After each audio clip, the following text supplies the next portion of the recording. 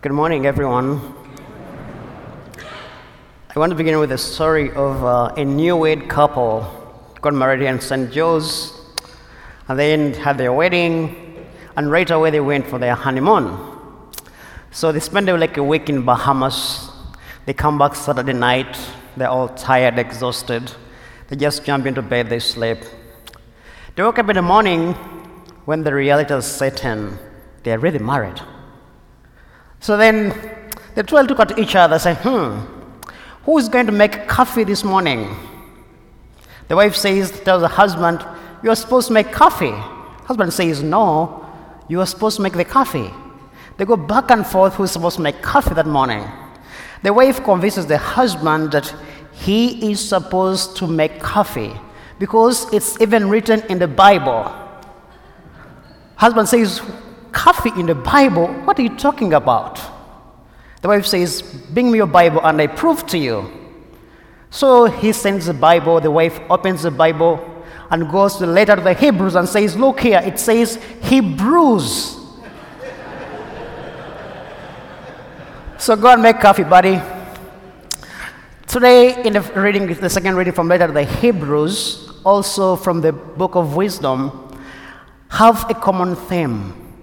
The theme of being the people of God, protected and loved by God. That's the theme that cuts across. So the first reading we hear today was written essentially before the coming of Christ.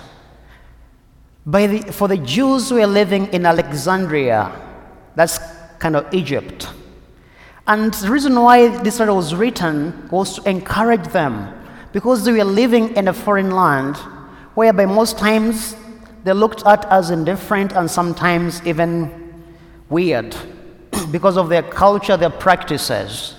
So the author is reminding them of the promise that the God whom we worship, who calls us by his name, protects us even from Egypt, from the slavery. It tells them through the history of salvation. It says, even here, amidst all this, our God will protect us because we are his people.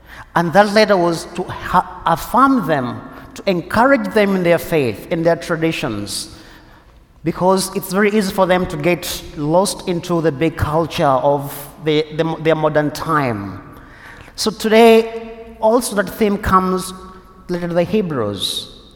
The Christian Jews were being ostracized from going into the temple from Judaism because they're now different. So the letter affirms them, telling them that we are the new people of God. He says, God has chosen us even more than the promise made to Abraham, because this is through his own son. And therefore, we shouldn't be worried about losing the temple, but should be always celebrating who we are as the children of God. And by reminding them, he's telling them that Jesus Christ, the promise himself, calls us by his name, Christians. So that's why today, as we come to see what's going on in our world, we jump into the gospel. And the gospel is very fascinating. It begins by telling us that where your treasure is, your heart will always be. But what's this treasure Jesus is talking about? The treasure he's talking about is not the earthly treasures we get. It's the treasure of having a relationship with God. He's telling us to be watchful not to lose this treasure. In our life, so many things happen. Things that frustrate your faith, things that really offend you, and they can affect you to lose your relationship with your God. As we've seen so many times. But Jesus is telling us this treasure we have, you can't compare it, but says, be watchful not to lose it. Because in our lives, things are going to come to shake our foundation, to shake our faith. He told us also to be ready and prepared. That's something which is very hard all the time. So when Jesus talks about us being ready, we all know that in our life, things most times unfold as we plan them. And there's some times whereby things unfold that are very unexpected. And some of them, they're very tragic experiences that change your entire life. Let us think about September 11th, the event that happened. It changed the fabric of transportation in airports. It changed the history of people, the cultures of people. It was an event, unexpected. But Jesus is teaching us that while we are waiting, we're anticipating, we shouldn't be in fear. He says we should always be in thanksgiving. When you look at so many things God gives us, there's so many little blessings. He says we should be waiting in thanksgiving because of these things He gives us. That reminds us of His love. So how do we wait? We don't just sit there and say, well, I am waiting on the Lord. The first word to wait is what Scripture tells us. Waiting in prayer, attentively in prayer. It means that the profound element of waiting is listening to God. Listening to God. So if you're waiting and listening Scripture, you pay all your attention. You listen to His divine whisper every day. So do we set up our time every day? We're always very busy. But in the middle of your day, can you set out a time to listen to this divine whisper?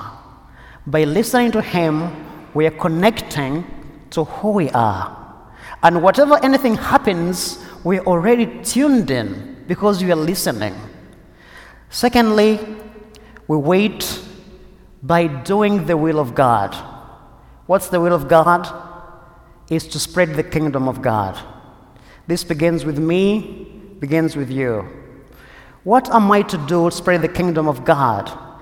What am I going to do about the poor, those who are suffering, those who are segregated from community? That's how we wait on as Christians. So in waiting in our daily life, Jesus is challenging us. Don't just sit and wait. Go and do something. So as we wait, as we get prepared for Jesus' coming, it doesn't mean only the end times. Things that happen in your daily lives. How do you wait on God? Because like it or not, something will happen. Something good, something tragic. Something that will change your life forever, or something that will keep your life forever. So how do you wait? By listening attentively to God and by doing His will in our lives. The Lord be with you.